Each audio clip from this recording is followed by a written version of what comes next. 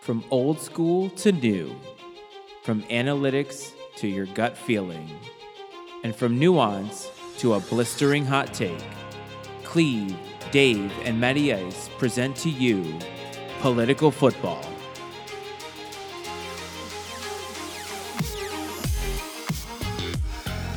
What's up, everyone? Matty Ice here. Welcome back to another installment of Political Football. Not the time travel version. This is week 2. It was week 2 to Cleve last week. He is in week 3, so he is seeing the future for us, and I'm so happy about that. I think that this week was defined mostly by the fact that we still don't know a lot, but I think we learned a little bit more. So, Dave and Cleve, how are you guys? Man, I'm doing pretty good. I'm gonna go take some auctioneering classes. So I'm gonna start talking faster, get the show down to about 12, 13 minutes. And that way Cleve can get back to his workouts. Cleve? Yeah, I would like to say, if I'm on lunch and I got an hour, I wouldn't go to Ruth's Chris to get a steak. I would probably go to your local Chuck and Chuck to get something. So yeah, definitely try to get to the meat, no pun intended, of all that we can do. I mean, what happens if you're vegetarian? Then what kind of a show are you looking for now? Get the steak and bacon. Watching baseball. It's great. I mean, and baseball's in the playoff push now, so that's even more of a dig at baseball. Holy shit, that was great. So, fellas, week 2, I thought was actually pretty good. I feel like we've been blessed with 2 pretty great weeks of action after a long time, or it felt like a long time without football. And while I feel like we know a few more things, sort of, I still feel like we're in this place where we are still seeking information, and it's going to take a little bit. But some fun stuff happened, so we're going to get right into it. But Cleve, I got a surprise for you. As these games are talked about, I've got some He's Still in the League for you, so look forward to that. Nice. Looking forward to that. All right, gentlemen, let's get rolling. All right, excellent. So we're going back to last Thursday, where we actually had a really good game involving the New York Giants. They scored 29 points, but they lost to the football team, who scored 30. Now, you guys might remember, because it was a little bit ago, that the Washington football team had to kick a game-winning field goal, and they missed. But the Giants decided to jump offside, so the football team got to kick it again, and they made it, and they won. Now, the 2 important takeaways from this one. The first is that this is the best game the Giants are going to play all year, and they still lost. During the game, Kenny Golladay was on the sideline yelling at Danny Dimes. Later, he clarified, though, that he wasn't yelling at Danny Dimes. He was yelling at Jason Garrett. So everything is fine. There's nothing to worry about in New York. Jason Garrett's clapping about that, too, probably. Man. I mean, I will say this. Over the weekend, I was attending my mom's memorial, and I ran into somebody who I hadn't seen in like 30 years. I think I was like 6 the last time that I saw this person, and they're a Giants fan. And I just said, Gettleman, and he walked away from me. So that tells you everything you need to know about the Giants. Here we go. It's already a sad enough occasion. You don't got to be bringing up Dave Gettleman for the poor guy. Oh, I mean, It actually gave me a lot of happiness to talk about Gettleman, because he's great for comedy fodder these days. Well, good. I'm glad to hear it. Last note on this game, Terry McLaurin, legit wide receiver, 11, 107-1, and just 8 James Bradbury alive. So even with Taylor Heineke, football team is going to keep it going here a little bit, and they're still contenders in the division. I agree. By the way, Cleve, the Giants are actually in a really good place for the future, because on their roster, buried there, is Kyle Rudolph, former Vikings tight end. Really? Wow. Man, I thought it was a different guy. I thought it was a different guy. I had to look it up, and I was like, oh, that's the same guy. So this is going to be a theme. A lot of tight ends in the league that are, he's still in the league? Kyle Rudolph's getting snaps. Yeah, he is. That's the sad part.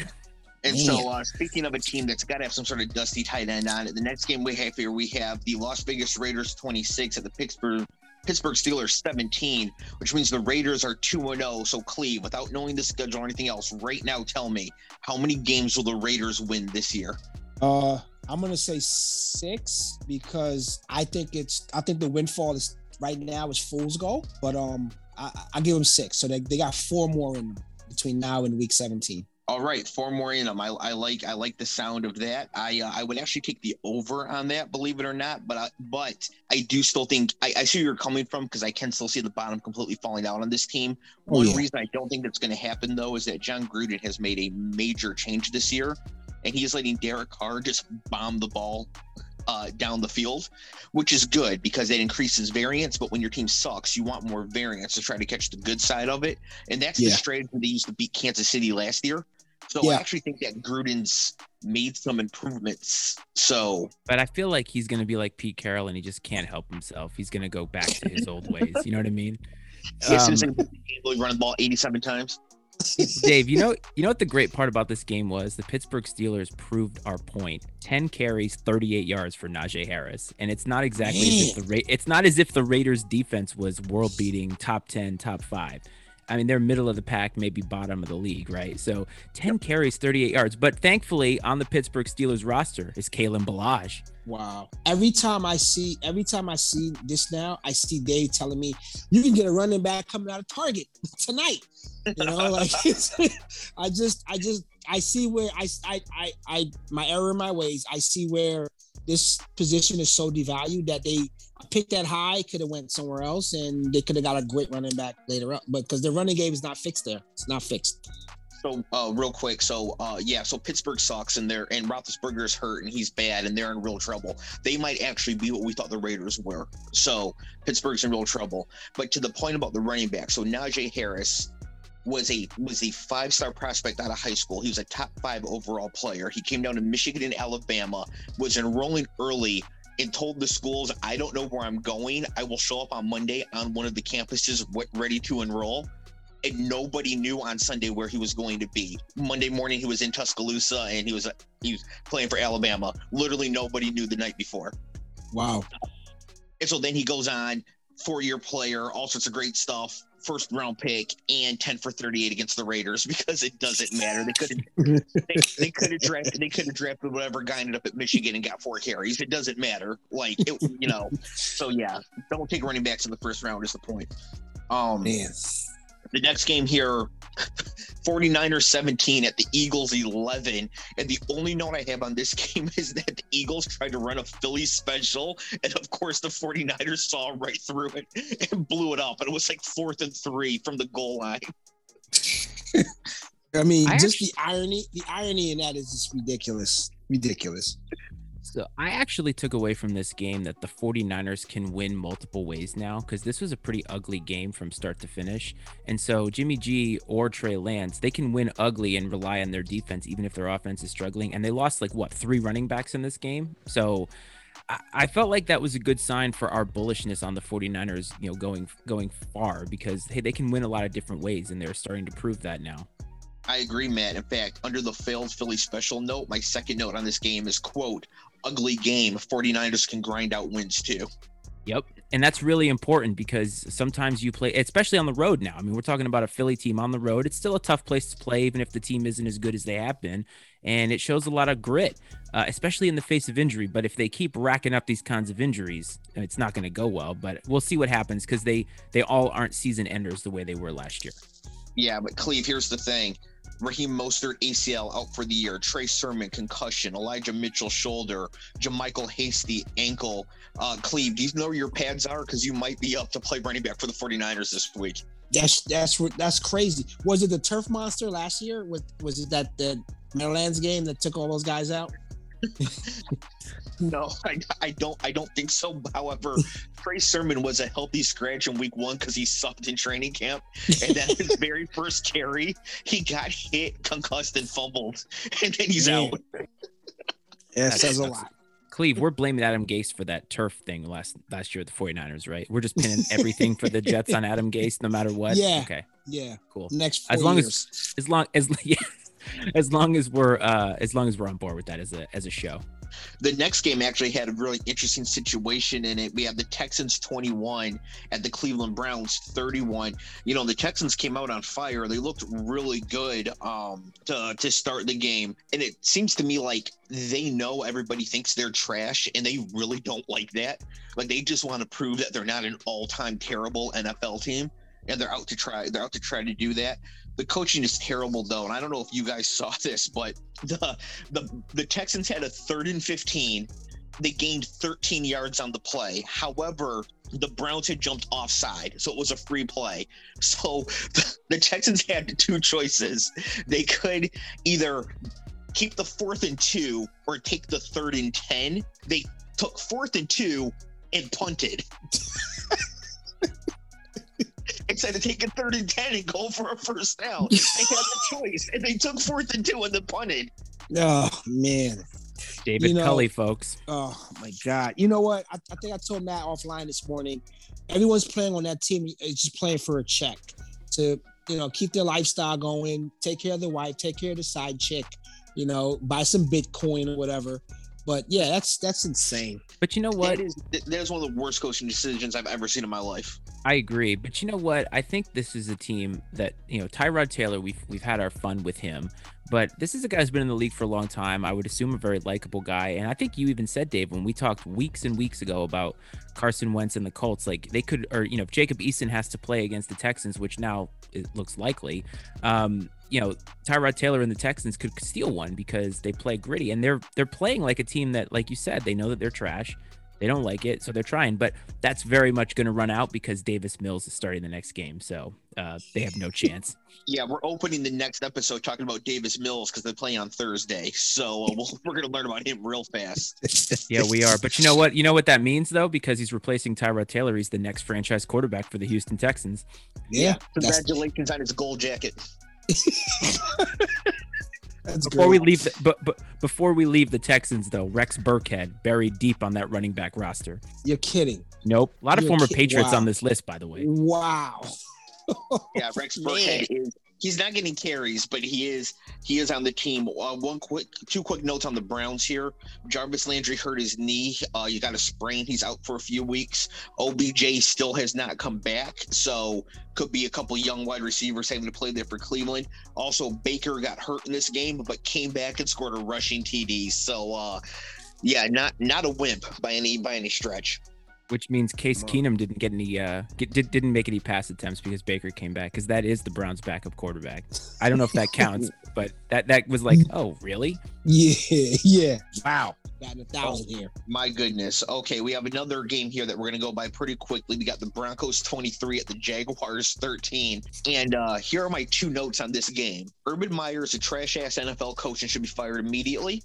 And Trevor Lawrence is going to be good, but he cannot overcome his dumpster fire coach. Are these your words, Dave? Yeah, these are mine. These are my notes I take during games and, as I'm prepping for the show. And so where does that he's the greatest college coach ever come into the universe here?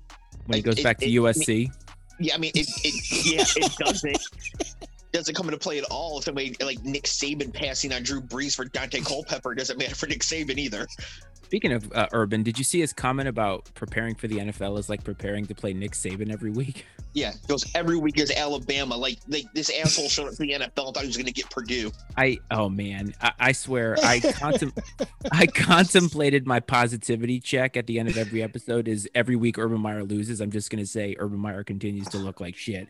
But yeah, I think the sad part, though, is that this doesn't tell us anything about the Broncos, because the Broncos have played 2 trash teams, although Teddy did look good, of course. Like, you want to win these games, but there's a few 2-0 teams that haven't played some stiff competition yet.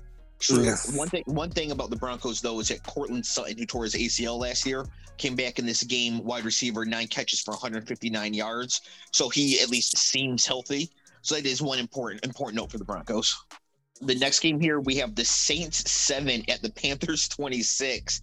And are the Panthers good, Cleve? I mean, Christian McCaffrey is good. This guy's a weapon. Guy's the team.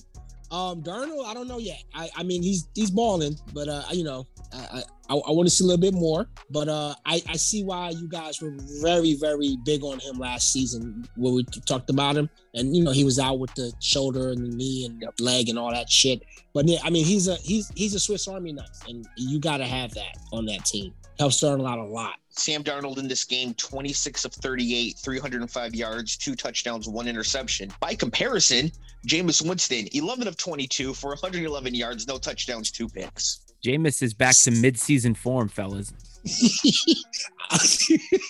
I got nothing.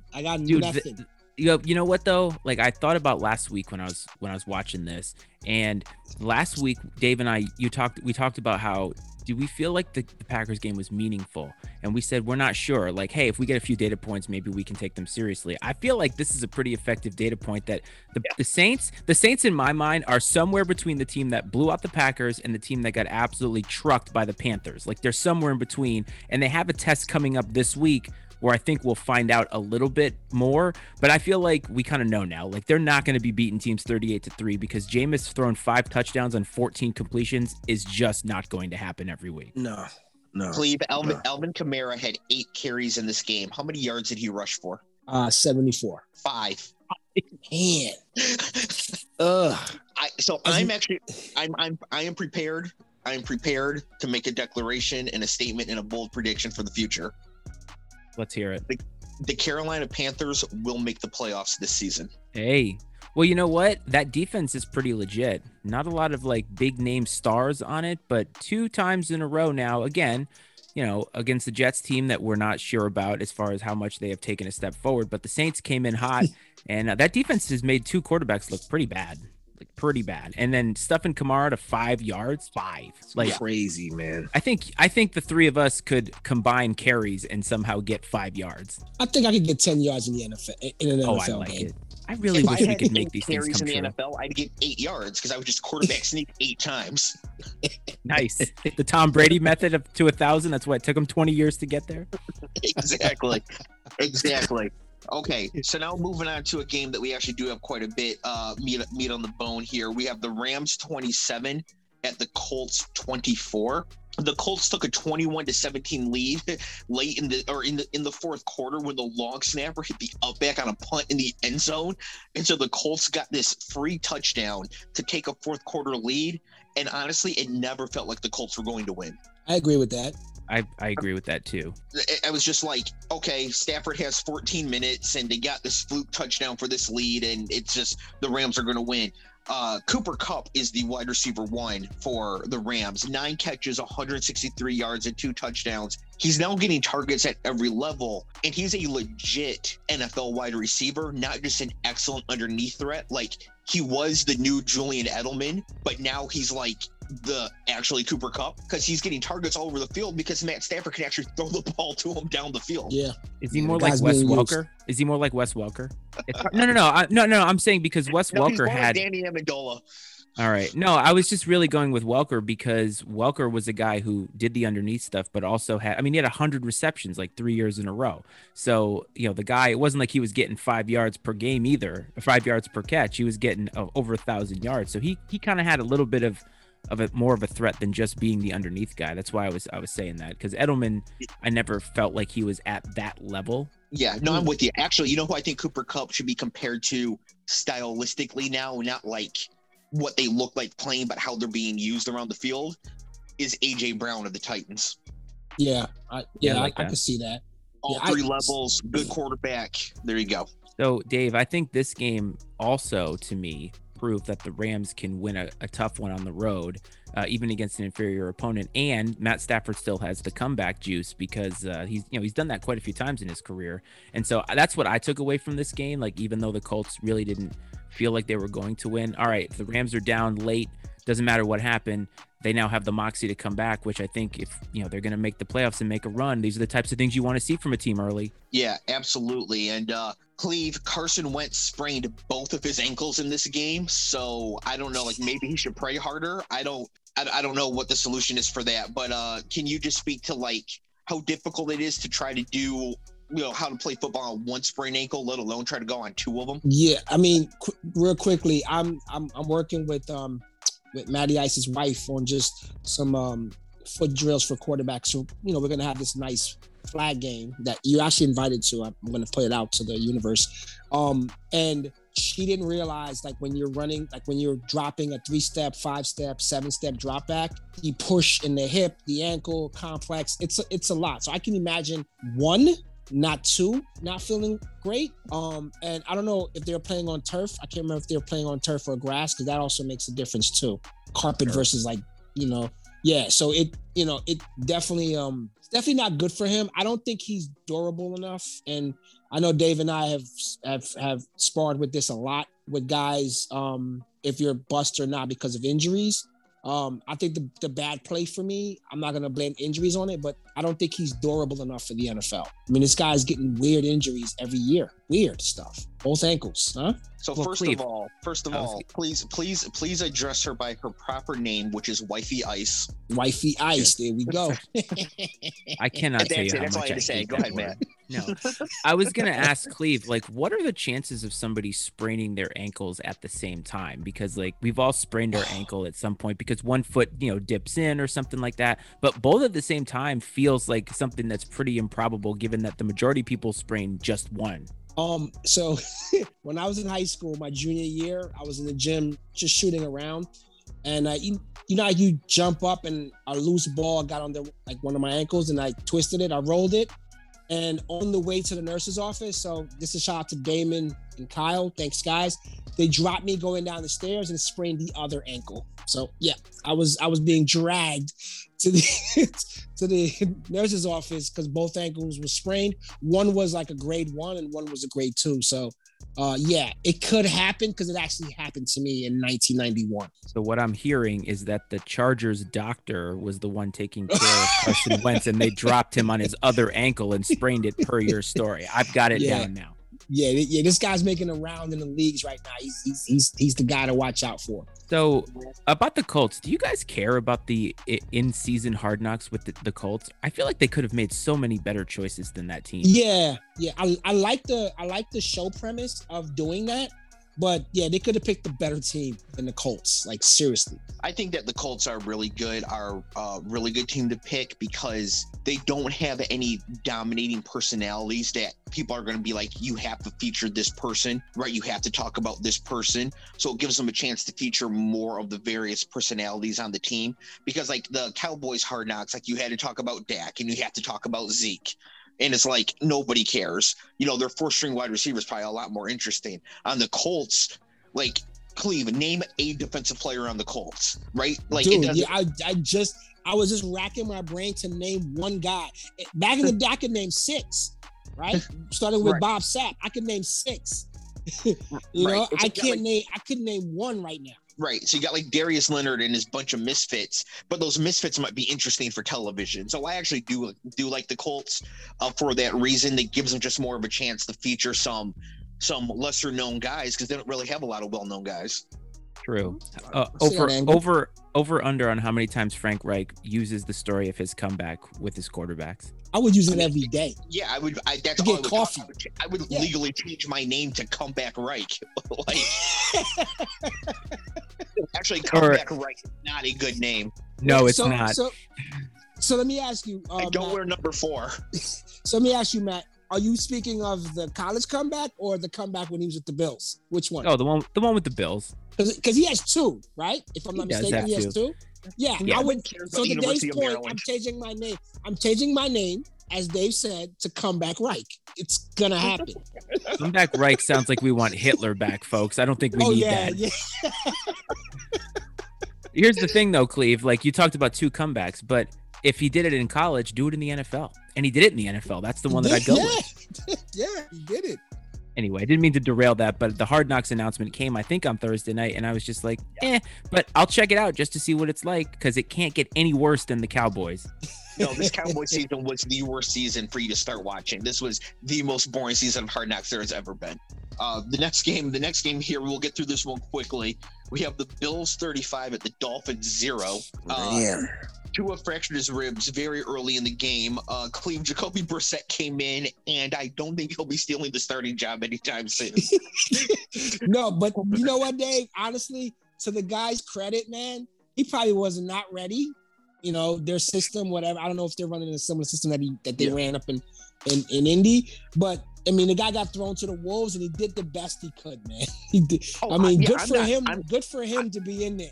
I'm not hating. I'm not hating on the guy. I'm just saying he went 24 or 40 for 169 yards, no touchdowns, and a pick, and lost by 5 touchdowns. Yeah, 40 throws to come into a game that you weren't there. You didn't get all the snaps to play for that preparation. Like you said, it's. I mean, lucky the guy's arm didn't fall off in there. One other note on this game is that the Bills running backs had 3 rushing TDs, which part of the reason Josh Allen's not looking so good right now is that last year he ran for like 12 touchdowns. But if the Bills are running for touchdowns, and also Singletary ran like 2 long ones, so those are stats that Diggs and Allen can't get. And finally, Tua is officially out this week against the Raiders, so the Raiders are going to start 3-0. I have a question for you on Allen. So I agree with you, Dave, about the running back situation. And I think that defensively is where the Bills have really stood out this year. Like their defense looks very, very good if you just look at the stats on it. But Josh Allen this game, 17 of 33. And I mean, 33 passes for a game in which, they had 3 rushing touchdowns and a few long ones. This is like the accuracy numbers that he was showing the years prior to last year. Do you think it's just a matter of them getting comfortable and clicking again? Like, I don't think he's regressed, but I do wonder at what point we get worried about the dip in accuracy compared to what we saw last year, which was phenomenal. So I think that we just had a couple weird games. Like I think they didn't play well against Pittsburgh in week 1, and Pittsburgh does have a legitimate defense, even though the team is not going to do very much this year. And then in this game, like they were so clearly just destroying the Dolphins. I don't really think we can take much away from the Bills for this game. Now, this coming week, they host the Washington football team, and they're very legitimate defense, and they're going to need Diggs, and they're going to need all this. So I think this coming week we'll actually be able to have a firmer opinion on where Josh Allen is this year as opposed to last year. Yeah, I agree. That's fair. Okay, next game here, we have a political football bowl. We have the Patriots 25 at the Jets 6. Now, early in the day, NFL Red Zone went off the air for 7 minutes. In those 7 minutes, Zach Wilson threw 2 interceptions. I you know what? I could always count on you to like really throw salt in the wound there. That was so honestly, what do you guys think of this situation? Because we know the formula is to have a veteran quarterback or veteran presence on the team. So in case when your new guy struggles a little bit, they can, get coached up. The Zach Wilson situation, there is no situation like this. So do you as a coach let him just take his lumps and say, fuck it, you're just going to play through this? So you're, Peyton Manning interceptions and hopefully get a gold jacket one day, or what? Like, what do you guys do here? To be honest with you, I mean, every rookie generally takes their lumps. I think there's a difference, right? If you watch this game, there's a huge difference between each of those quarterbacks in this game. First of all, the Patriots are not asking Mac Jones to do what Zach Wilson was trying to do, right? Trying to force the ball downfield, trying to do a little bit too much. We expect to see that out of rookies. And this was a legitimate defense that they faced, because this is now 2 games in a row where this defense has looked really good. And I understand they played the Jets, but you play who you play. And I think that's really what is happening here. And I think that with a new coach and a new quarterback right there, everything is new here.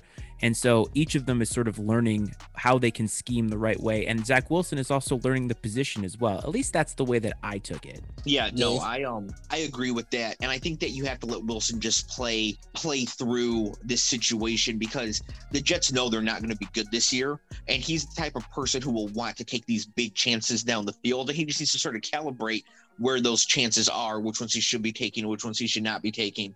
So he should definitely just be out there trying to learn. Now, he did throw 4 interceptions total, which is not great under any circumstances. As Pat Doherty on the Good Football Show said, and I quote, Bill Belichick sent him straight to hell. I mean, again, he's going up against superior coaching. I mean, it's a lot to deal with. I know Jets Nation, like the stuff that I saw this week, last weekend, they were like calling for this guy to, sit. And I'm like, well, it's not fair. This is only, a couple of games in, and, you're ready to do this to him. Let him play through the season, because we know we're not playoff bound, and we're not going to get 10 wins or whatever it is. But he has to learn, and the coach has to coach on the NFL level. So let's let them play, I guess. 2 more notes on this game. Matt, your boy Damian Harris with that touchdown run where he dragged like 93 Jets defenders into the end zone on his back. And didn't let go of the football. No, he hung onto the ball the entire time. Damian Harris, another running back who was committed to Michigan and then left to go to Alabama. So great. And then also the Jets are in a lot of trouble without Mekhi Becton, their star left tackle, first round pick from last year. He's out for a few more weeks, and that's not going to help Zach Wilson at all. No. Nope. I agree. So Mac Jones, of course, didn't really do a whole lot in this game. 22 of 30, I think, 186, no touches, no picks. And, you could take that stat line and think like, well, Mac Jones doesn't look very good. But I went back into the archives, so to speak, and I looked at some early Tom Brady stats from those. I've said maintained on this show that this team is going to be very much like those teams. So Tom Brady's first start, and I'm not reading this, I actually memorized this. His first start, he went 13 of 23, 168 yards, 0 touchdowns, 0 picks. The Patriots won that game 44-13, and the opposing quarterback was Peyton Manning. Wow. Who threw 3 picks in that game. So, just because he didn't have a touchdown, it doesn't necessarily mean that he is not good right now. I think it's all scheme based. I think he's doing what they're asking him to do, but we're going to find out when they get to a game where he needs to do more, what he's really made of at this stage of his career. But I just wanted to give that for a comparison because, hey, even the GOAT had a game where he didn't throw a touchdown. But I think more importantly with this game is that he didn't give the ball away. He showed good ball security.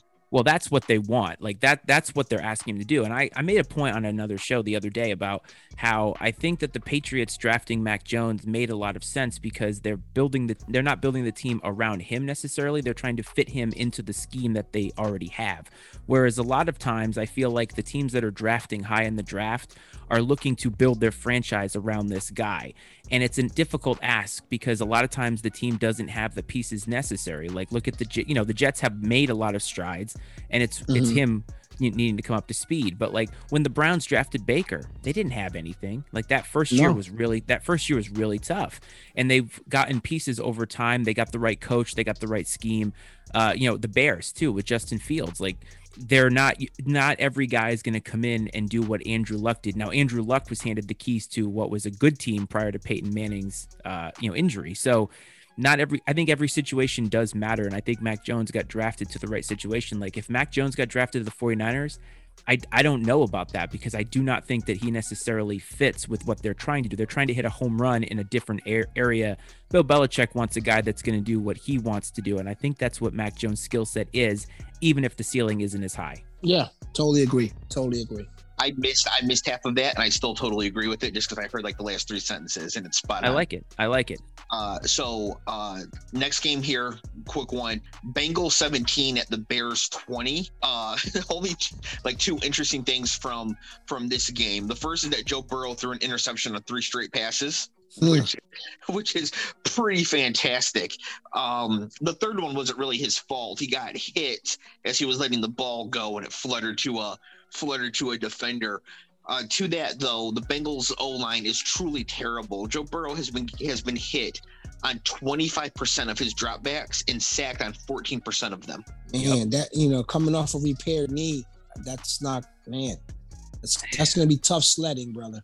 Tough sledding. I said that leading up to the draft, and I know that a lot of you, Dave, you thought the Jamar Chase pick was a good one. Not that it isn't, but I mean, it's a tough ask if he's going to be running for his life every game. And by the way, did Joe Mixon not have the most Joe Mixon stat line ever in this game? I mean, what was it? 20 carries, 69 yards. Nice. Yeah, and he played 100% of the snaps. The thing is the Bengals aren't helping Joe Burrow with this either, because what they're doing is that they're running on first and second down, slamming the ball into the line for 1 yard at a time. Now it's third and, it's an obvious passing situation, and now defenders are teeing off on Joe Burrow.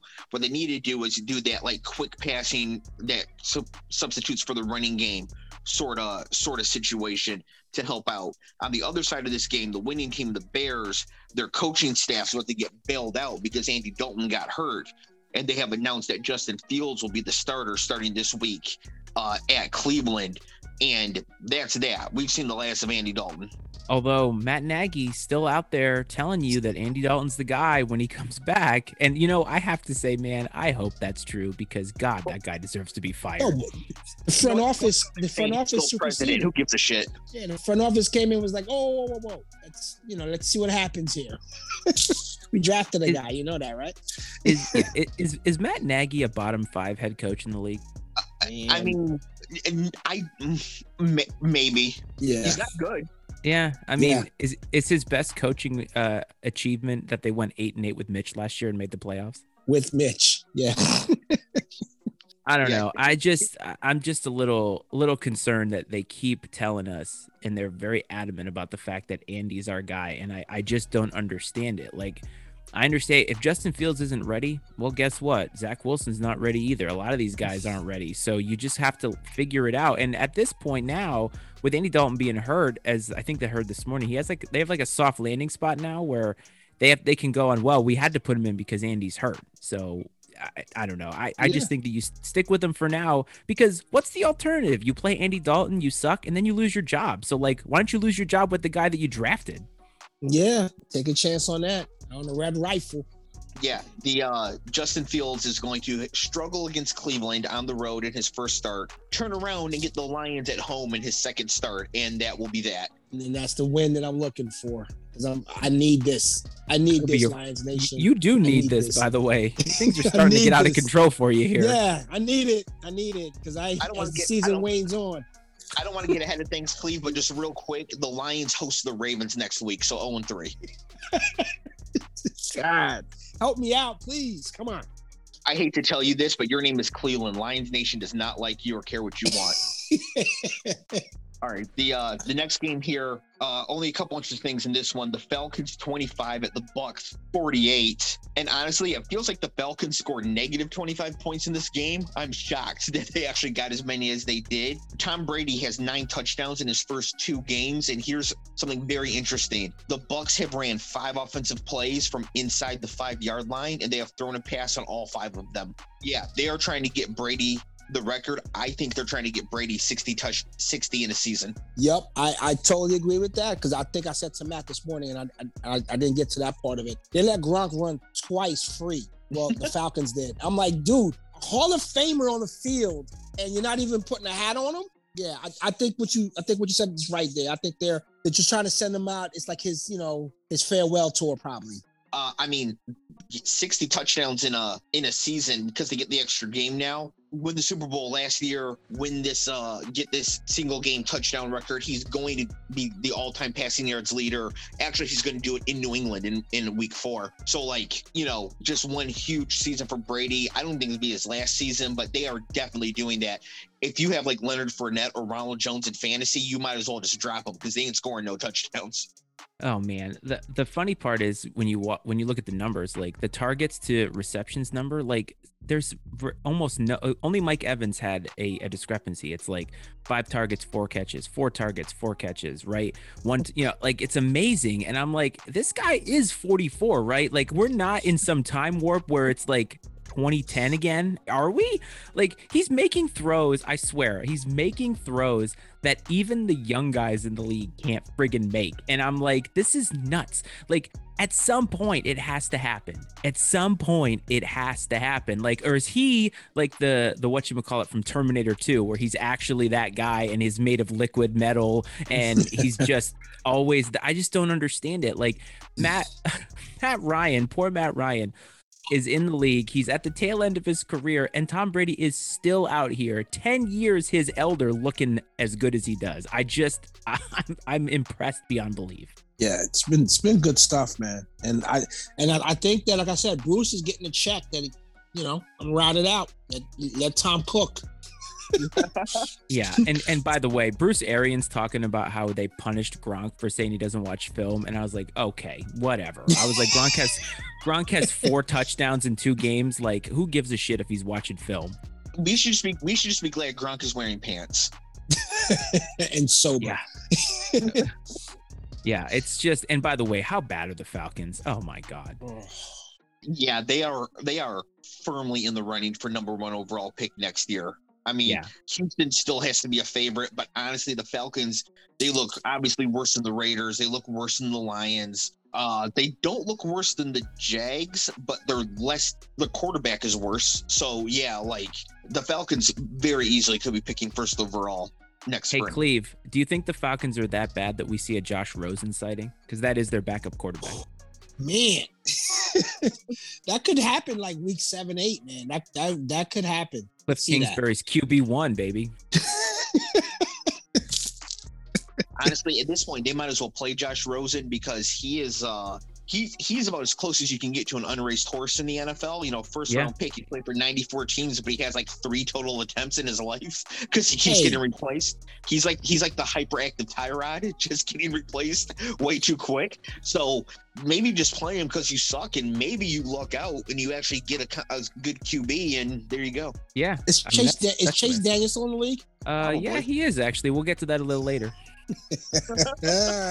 Okay, the next game here, an amazing football game. The Vikings 33 at the Cardinals 34. And Kyler Murray is having an incredible season. You know, we talk about Tom Brady in his 9 touchdown passes, but here's the thing. Kyler Murray, through the first 10 games last year, had more fantasy points through the first 10 games of any season than any quarterback in history. More than 2013 Manning, more than 07 Brady, more than 18 Mahomes and 19 Lamar. He was setting the pace before he got hurt. This year, he has 10 more fantasy points than second place, which is Tom Brady in his 9 touchdown passes. So Kyler is playing out of his mind. And then the Cardinals also demonstrated in this game why you always try to get points. So the score was 23-21 with Minnesota winning. The Cardinals got the ball back with 21 seconds to go in the first half. Instead of taking a knee, they throw 2 passes down the field, get into field goal range for Matt Prater, which is a 62-yarder, and he made it. So they went into halftime winning by 1, and they won the game by 1. Always try to get points, like especially in the NFL. Like if you're like some crappy college team playing Alabama, you know, maybe you take a knee or whatever, but like always try to get points because you never know when you're going to need them. And that field goal actually won the game. Yeah. So Dave, question about the dust ball theory, because the dust ball theory may have been tested in this game because most targets was Rondale Moore and Max with 2 X's Williams in this game. Those are the biggest targets for Kyler Murray this game. Oh, and AJ Green got 6 targets. So here's the thing. Rondale Moore is not a dust ball. Has never been a dust ball. Not a dust ball coming in the league. You know, great prospect profile. In fact, I even wrote down here in all caps, Rondale, 7 for 114 and a touchdown. Slot wide receiver who can play outside and get carries as a running back. And then I went 30 picks after Kadarius Toney. Who still has negative 3 yards receiving in the league, by the way. Yeah, Rondale Moore had like 250 total yards and 4 touchdowns as a true freshman against Ohio State, playing for Purdue, and again Purdue won by 3 touchdowns. Wow. Rondale Moore is the man. He just happens to be 5'6", not a dust ball by any stretch. Max Williams, whose cousin is my friend, so I don't want to dog on Max too much, but yeah, Max is sort of a dust ball, and AJ Green is a dust ball now because he's withered, but Rondale the man. Man, Dave, can you pick that back up? You're like Cleve there, dropping names, you know, that you got to pick up off the ground there. I'm friends with his cousin. I like that. I'm still the only one who hasn't dropped a name yet. Whoa, you guys got to live a little. Get out there, man. No, apparently. Yeah, I'm friends with Max Williams' cousin. Next stop, Met Gala. Yes. Where you can wear a tuxedo that has his jersey on it. Won't be carrying the Super Bowl ring though. The other thing about this game is that the Vikings did play pretty well, and in fact, they lost this game because they missed a game-winning field goal. So it's not like, you know, while the Cardinals played great and put up all these numbers, the Vikings were right there with them. And given the fact that the Vikings are competing in the NFC North, you know, you'd rather win the game. But as far as like projecting for the season, this was a decent process for the Vikings, you could say. Oh man, but like the way that this game, and I'm pretty sure the next game happened, it was so weird because the Vikings did everything they could at the end of the game to win, and another team that we're going to talk about did like one of the worst possible things to win at the end of a game and still came out on top. So, but I agree with you, Dave. I felt like the Vikings looked better than they did against the Bengals, against a good team, like a really good team, and they just couldn't finish it off. And again, this is the difference between your 10-win teams and your 6-win teams sometimes, where you can't finish off a game here, a game there, bounce here. And it matters. I mean, now this is a conference game for the Vikings now that could come down to tiebreakers of them making it or not making it. So these games, although they're early against conference opponents, they matter. And the Vikings just couldn't do what they had to do at the end. I mean, 37-yard field goal indoors, got to make that. The chip shot, man. Yeah, no excuse for that one. And then for the next game here, which man, I think this is the game we're probably referring to. We have the Titans 33 at the Seahawks 30 in overtime. Cleve, do you remember last week when I asked you how many yards Derrick Henry had on 17 carries, and the answer was 58, and we all laughed at Derrick Henry? Yeah. Let's not laugh at Derrick Henry anymore. Derrick Henry in this game had 35 carries for 182 yards and 3 touchdowns in a game they were losing by 20 points at one point. I remember, and I think the thing that comes to mind is what you said last year about him is like he might go 1 for 8, 2 yards for a loss, and then all of a sudden his third carry is 87 yards. Right. It's just, right. But he showed up when they needed him, and I'm glad that they didn't abandon the run. They just kept giving it to him until he got hot. There was one touchdown he scored, so like a 13-yard touchdown where he took a handoff to the right side, which was the short side of the field around the far hash, and he had to stop and plant his foot and cut back the other direction, and it took him a little bit to get up to speed as he rounded the corner to go towards the end zone. But once he did, I was like, nobody's stopping him. No. Like, you can put a wall between him and the end zone. He will run through it. It is unbelievable watching him rush the football. And the other thing about him this year is that he has 10 targets now through 2 games. He averages 31 targets a season. Wow. Yeah. So he is on pace to smash that in the receiving game. And the thing is, if Derrick Henry is getting 5 targets a game, only Christian McCaffrey is a better fantasy asset in the entire league at that point. I mean, yeah, incredible game for Derrick Henry. So I watched this game like you guys did. I actually got to sit down and watch this one, and I felt like what I was watching are 2 what could be somewhat similar-ish teams. And I say that in the fact that both offenses looked good when they had to, obviously. The defenses, though, like, man, you guys saw that play where the Titans defense just flat didn't cover a guy. And it was like that guy was so open that he probably could have run in a circle after catching the ball and still made it into the end zone. Like, that's how open and missed he was. And I said when we talked about the Seahawks that, their defense, and I wondered if at some point in time it was going to be a problem in a game like this, because they should have held on to win that game. And I understand that the Titans played offensively the way that they were hoping to coming into the season, but it feels like a missed opportunity for Seattle for sure. And it pisses me off because the AFC South won a game. My high school coach used to say, are we going to let guys get triple S's today? And I'm like, what's that? He's like, a shit, shower, and a shave. No one should be that open to get a shit, shower, and a shave until they get covered. I used to love that in high school. The two other notes I had on this game. One is that Julio Jones had a touchdown overturned that was like definitely a catch, like video proof that his feet were in bounds with possession, and they just overturned it and called it incomplete. Were they looking for the whites, like the white between like the? Okay, so that's what they're looking for, right? Yeah. So in the NFL, and again, I've been watching NFL for a long time, but I don't know what a catch is, and I'm not even being funny because I just don't know anymore. So if they're looking for the whites, I see why they called that, but I'm like, it was an incredible effort, and for his size and his age to still do that. But I'm like, man, that was critical for them. Cleve, there's video evidence of plenty of green between his heel and the sideline. Really? Yeah, like you could see it, like clear green, like easy as day to see.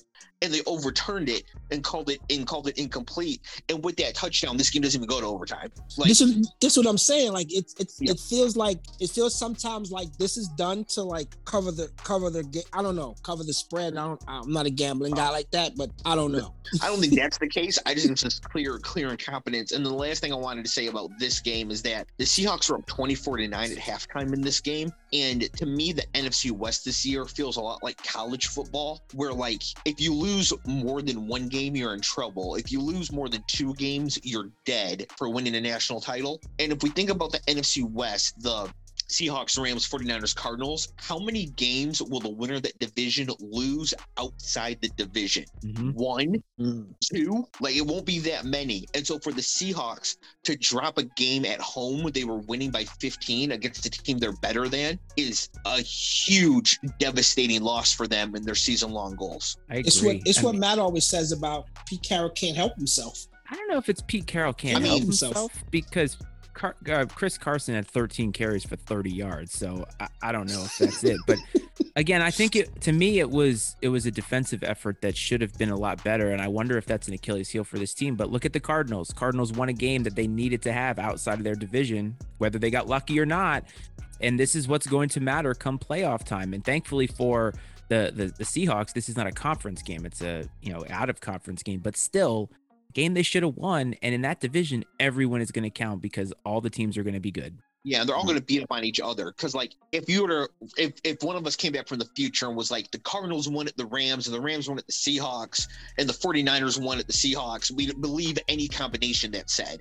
No combination of these games would be weird to us. Whereas if they were like, the Jets won at Buffalo, would be like, no, they didn't. So because of that, because they're going to beat up on each other, they have to accrue wins outside of the games they play against each other.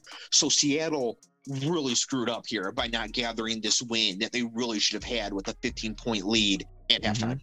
Agreed. The next game we have here, we have the Cowboys 20 at the Chargers 17, and this was one of the weirdest games I've ever seen. So the over-under at kickoff in this game was 55.5 points. I may have bet the over.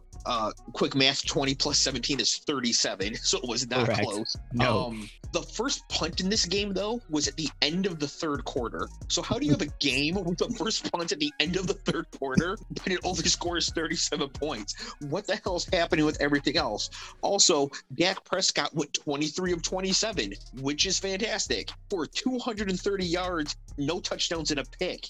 How does that follow? 23 or 27 should be like 350 and 4. Yeah, for him anyway. I don't get it. Oh man, this was such a weird game, but I have to tell you guys, my in-laws are Cowboys fans, and I'm on a group string with my brother-in-law and father-in-law.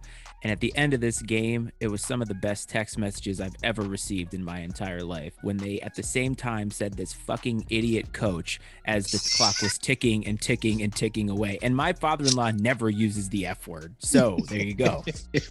Hey, you know what? I'm going to get your father-in-law and your brother-in-law a barn that fucking Matt McCarthy came crawling out of, because I'm offended that you called him Matt McCarthy. Come on now, he is he's not nearly that close. He needs to have someone walk around like Flavor Flav with a fucking clock on her neck and just stand next to him on the sideline. That's what the fuck he needs. Someone to put someone on staff to have a clock on their neck to say that. That's insane, bro. For all of you younger listeners, get on your Google machine and look up Flavor Flav, because that might be a dusty reference for some people. As long as you guys know who he is. But you here's guys get the reference totally. Here's the thing. We're watching this in real time, and the clock is ticking away. And we all have watched enough football to know how long this field goal is. And Mike McCarthy after the game said, I didn't know how much time that there was, but I'll tell you what, he looked pretty damn confident making that timeout call with 4 seconds left. He didn't look like he was scrambling. Oh shit, there's 4 seconds left. He was like, timeout, motherfucker. And like, he knew that's what he wanted to do. And it makes zero sense when your kicker left 7 points on the board the previous game. And you're like, 60? He's good from 60. Yeah. Did you see, like, after the kick, he just stood there like, man, yeah. I made that. You look like me. I was like, he fucking made that? Yeah. It's like, but in all seriousness, you want your head coach to be kind of like, or someone on the sideline to do a time check, because I think I text you guys, what a fucking idiot, because I'm like, they had one more play to get the ball a little bit closer for the guy. But yeah, it's like you wonder, like, if this was a playoff game or a game to go to the playoffs, like what if he'd have missed that, what would have been the fallout from that? Oh, if he misses that kick and the Chargers win in overtime, that's all First Take is talking about all week. It's just 15 hours on First Take of Stephen A. Smith screaming at Mike McCarthy. That's all it would be. He got so lucky that Zerline made this kick. Zerline prevented McCarthy from getting death threats by making that kick. Well, this is Mike McCarthy proving us right during our preview that he's their ceiling. And you can't do this in the playoffs. This was terrible. Oh, like, man. I feel like even Cliff Kingsbury hasn't made something this weird and awful. Like, and Mike McCarthy should know better. He should know better. And he got lucky and bailed out, to be perfectly honest. But I got to say this, though. I think you said, Dave, that Herbert is going to be good, but he's got some ways to go. he made a couple of throws in this game, especially that interception late in the end zone. You just can't do that. You can't do that in this league. Yeah, he's got a little bit more developing to do, but he's going to get there. The last note I want to make on this game, as I'm officially saying this as well, Tony Pollard is a better running back than Ezekiel Elliott. I think we're all in agreement with that when they flashed up his salary versus Zeke's salary. $850K versus $9.8 million. This is what you're getting. It's insane. My last thing for this game is that, and why wasn't it grounding when Herbert got pushed out 20 yards or whatever it was? Remember they were like, it was like first and goal, and then something happened, and then he ran back like 15 yards or whatever. He threw the ball. I think he was throwing it out of bounds, but he threw the ball, and I can't remember if they didn't call grounding or not. But I thought that he got rid of the ball, but they pushed him back on the 20 or whatever it was. So they called it intentional grounding, and so he had they did call it. Okay. So I'm not sure. But here's the thing: to be intentional grounding, you have to be to avoid intentional grounding. You have to be outside the tackle box. Okay. Throw the ball past the line of scrimmage. Oh. Or throw it with the receiver in the area from anywhere. Those are the rules. So my guess is that he got outside the tackle box and then he threw it probably to Mars because he can, but that's fine as long as it's past the line of scrimmage. And so then it's okay. Well, do you guys remember that intentional grounding call in the second Patriots-Giants Super Bowl where Brady threw it from the end zone and there was nobody near him, even though he was in the tackle box? So it was a safety because they threw a long pass that no receiver went out to get, and they called that intentional grounding. But by the way, Cleve, Chase Daniel, your backup Chargers quarterback. So we'll bring that full circle. Oh, wow. Which he's never seen the field. He's going to get his check. Good for that and guy. Unless a doctor punctures Herbert's lung this year, Chase Daniel's not seeing the field this year either. Man, that guy is helping himself to a nice war chest. Yeah, his great grandkids are going to be eating good off of his backup quarterback money. The next game here, in my opinion, the game of the week, the Chiefs 35 at the Ravens 36. This was the Sunday nighter. Just an amazing game. Lamar Jackson, 18 of 26 for 239, 1 touchdown, 2 interceptions, but 16 carries for 107 yards and 2 touchdowns. He is the quarterback what Christian McCaffrey is to running back. Just absolutely unbelievable.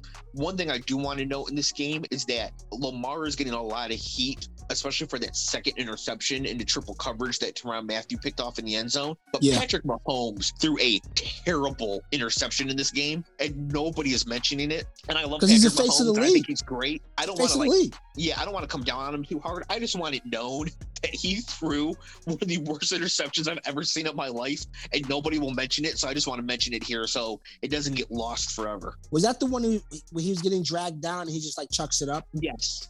Yeah, just take the sack. Yeah, it was Jameis Winston head ass. Like, what are you doing? Yeah, just take the fucking sack.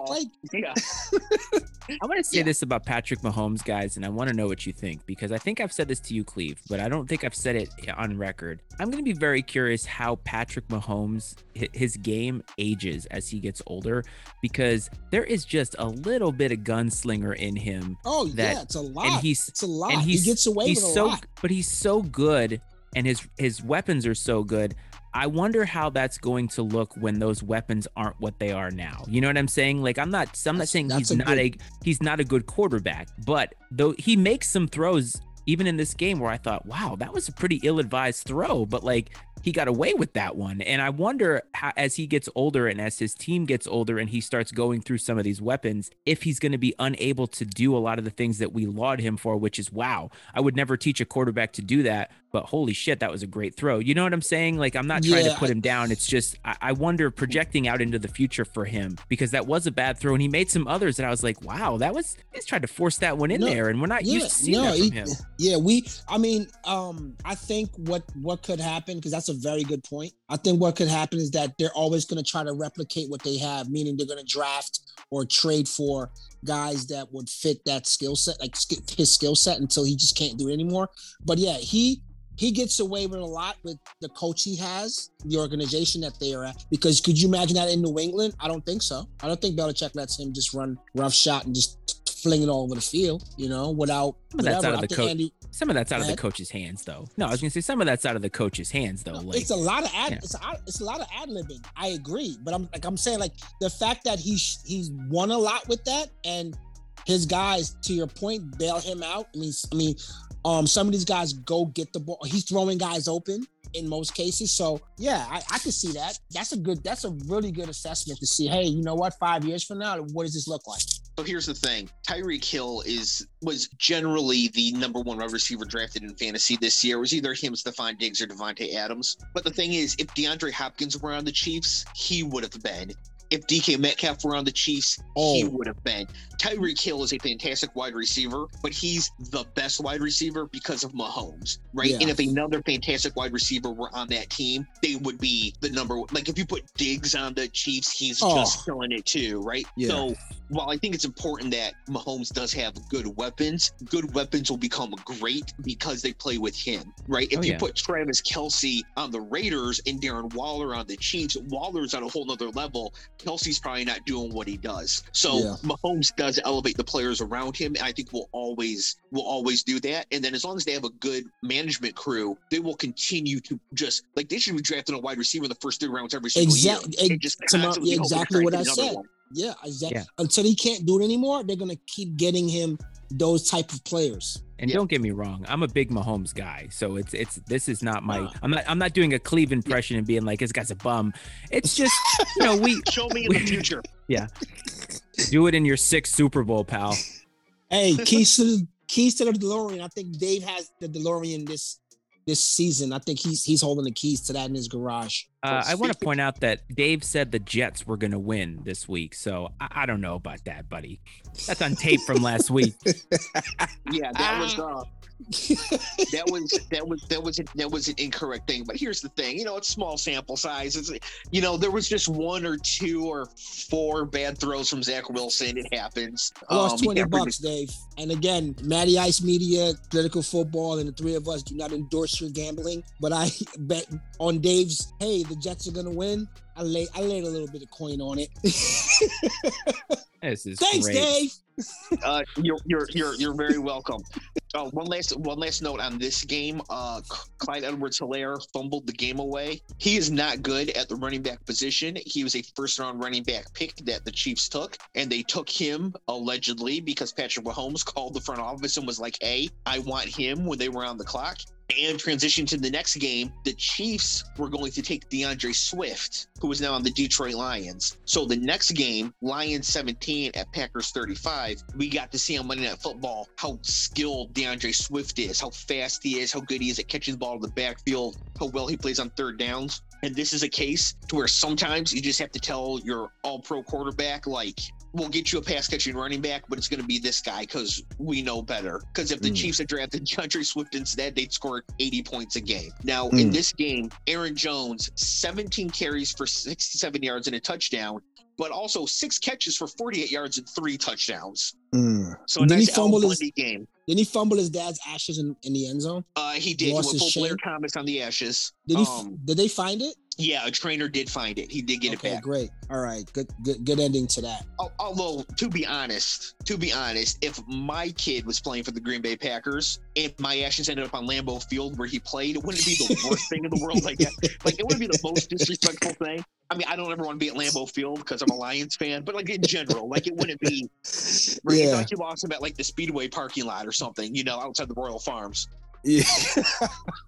Quick thing about this game. This Eli Payton thing, it's got to stop. I can't watch that. White people love it. I can't watch that, bro. I cannot watch. If you get on Twitter, right? Black Twitter hates this Manning brother thing. White people that I follow, they love it. They love it. Yeah. It's the most hilarious thing I've ever seen in my life. Man, it's just wow. Like I had to turn away. I was like, I can't do it. My brother-in-law texted me, "This is the only way to watch Monday Night Football," proving your theory, Dave. But I don't like it, so I don't know what that says about me. Well, I'm not out here giving out invites to the cookout, but you're on the short list. You're on the short list. Yeah, right, yes, you are. So, Dave, I have to ask you. So, you weren't wearing pants last week during the Saints beatdown of the Packers. So, since the Lions, I think, were ahead at halftime. Did you put pants on in the second half? I'm not sure what the right answer is to this because I'm usually not wearing pants, whatever it took for the Lions to lose. I would like the Lions to win 1 or 2 games and get the first overall pick this year. So I was okay with them looking somewhat competent, but also losing by 18 points was actually the gin outcome for me personally. Perfect. Aaron Rodgers in this game after struggling last week, 22 of 27, 255 yards, 4 touchdowns. Aaron Rodgers when he's on. Yeah, you can smell the tequila on him too. That's what he looks like in the post-game press conference. Yeah, last week, Cleve, you said Aaron Rodgers looked like a hit man. I was like, yeah, the Lions are the mark in week 2. This is going to be a problem. The last note on this game is that the Packers defense, though, was a real problem. I mean, the Lions moved the ball pretty consistently and really stopped themselves in a couple spots. When they have to play Brady or Dak, or dare I say, Sam Darnold in the playoffs, they're going to be in trouble. Totally agree. By the way, Cleve, to bring the he's still in the league to full closure. This is the best one. Tight end for your Green Bay Packers at age 37, Mercedes Lewis. No way. Yep. That's correct. That is correct. By the way, one that I missed in the Saints game was Chris Hogan, apparently back from his lacrosse sabbatical, and he is playing for the New Orleans Saints. So he will get a comeback to Foxborough this week. Yeah, he did. Man. Mercedes Lewis. Crazy. That is nuts. So quick looking forward to next week. The Thursday night game, we have the Panthers at the Texans. So the Panthers are going to be 3-0 and the Texans are starting Davis Mills. Then we have a few good matchups next week. We have the Chargers at the Chiefs, which is a battle of 1-1 teams fighting for that division. The Chargers absolutely must win this game if they're going to win this division. They have to, after losing to the Cowboys. Yeah, I agree with that. We have Justin Fields getting his start in Cleveland against the Browns, where I think he's going to flash a little bit, but struggle overall. Cleveland will call him a bust, and then we'll find out in week 4 against the Lions. I don't throw around the word that loosely, do I? No, you don't. The Falcons and the Giants play each other, so that game's going to end in a tie because no one's allowed to win. The Ravens are at the Lions, so the Lions are going to be 0-3, and Cleve is going to be looking to buy out of his bet. For the Lions. Yeah, I'm looking for a surrender here. But the game, the Monday night game is Eagles at Cowboys. Ooh, which should be entertaining. It's important for the division. Should just be an all-around fun game to watch. But the game of the week next week, the 4:25 game, Tampa Bay at the Rams. Wow. Okay. Very good matchup. And we find out if the Rams are for real, because they get the Super Bowl champions coming into their place. And we know that the Bucs haven't lost a step just yet. So Tom Brady, he's seen everything. So this is Matt Stafford's first real test with his new Cadillac, as Cleve would say. Can you guys imagine if Tom stinks this one up, Arians gets on the mic at the presser and it's like, hey, so, we're not looking good here. Arians is like, we need a quarterback with arm strength like Matt Stafford. That's what we need. You imagine that? It's coming. It's coming, bro. Do you think Bruce Arians would wear a Kangol on top of his Kangol? Like, just to stack him up? I was waiting for him to go with the do-rag underneath, untied, like Jules Santana. Oh, wow. I was waiting for that. That's what I was referencing last week. That's great. That is great. There's some cultural appropriation going on. If a listener wants to Photoshop a do-rag onto Bruce Arians, that would be fine by me. Preferably the photo where he was like a purple color at the White House. That's really where you want it. Yeah, what was going on with that? That was weird. His suit was too tight, as Dave pointed out. Well, fellas, we have 4 minutes left. So you stole my positive thing for the week with Aaron Jones. So I'm just going to go with LOL Urban Meyer. That's going to be it. Because every week that he does poorly, I'm excited. And you know what? Oh, so I want to ask you guys. So at this point now, it's getting so bad that at some point he is going to leave, right? Is he going to stay out the year, or should we start putting like a little bet, a PF bet, as to when the show thinks he is going to take the USC job and basically leave Jacksonville high and dry? So I think that this is 2 separate bets, because I think that he could leave without taking the USC job. So I think we should just do a bet on when Urban Meyer will no longer be head coach of Jacksonville. Okay. Did he make it to Halloween? Is that a good mark spot? That's like halfway through the season almost. That's week 8. Yeah, if they're 0-8, that shit is over, bro. They're 0-8, that's over. I want to see a Hard over. Knocks in season of that team. Holy shit. That would be great. So next week they have the Bengals, which they could win. Then they have that's a winnable game. Then they have the Dolphins, which Winnable Cleveland game. think is a winnable game. It's a winnable game. Tua is going to be out at least 3 weeks, bro. At least 3 weeks. But when did they play Alabama? That's what I want to know. In week 8, that's a real thing. That's a real thing. Yes, he said every week it's like preparing to play Alabama in the NFL. And we know that Saban jerked off for like a full day after hearing that. No, he's still going at it. On Halloween, the Jags play at Seattle, and that will be that. Russ goes for 506 and puts a nail in Urban Meyer's coffin. This is excellent. So we'll be on Urban watch for a while because 0-17 watch could be legitimate for them if they lose to the Bengals this week. So we'll see what happens. But do you guys have any parting thoughts in the last 2 minutes? You know what? I mean, I think the Lions really got this shot at the 7, so I'm gonna stay the course. You know, we got a lot of football left to go, so I'm gonna stay the course. If it's like week 12 and it's looking bad, then I'll probably talk to Dave offline about buying out. But I'm gonna stay the course as of right now. So let's keep that on the whiteboard. Let's put Urban on the whiteboard. See how long this lasts. But see, we're all rooting for him to like do shitty. So I almost feel like it's not as fun because we're all rooting for him to do crappy. Yes, but I have a fine line to walk because I have a lot of best ball shares of Trevor Lawrence, DJ Shark, and Laviska Shenault. So I need them to score points but also lose. I need Urban to be dipped in the pool every week that they lose. Just dip him in that nasty Jaguars pool after the game.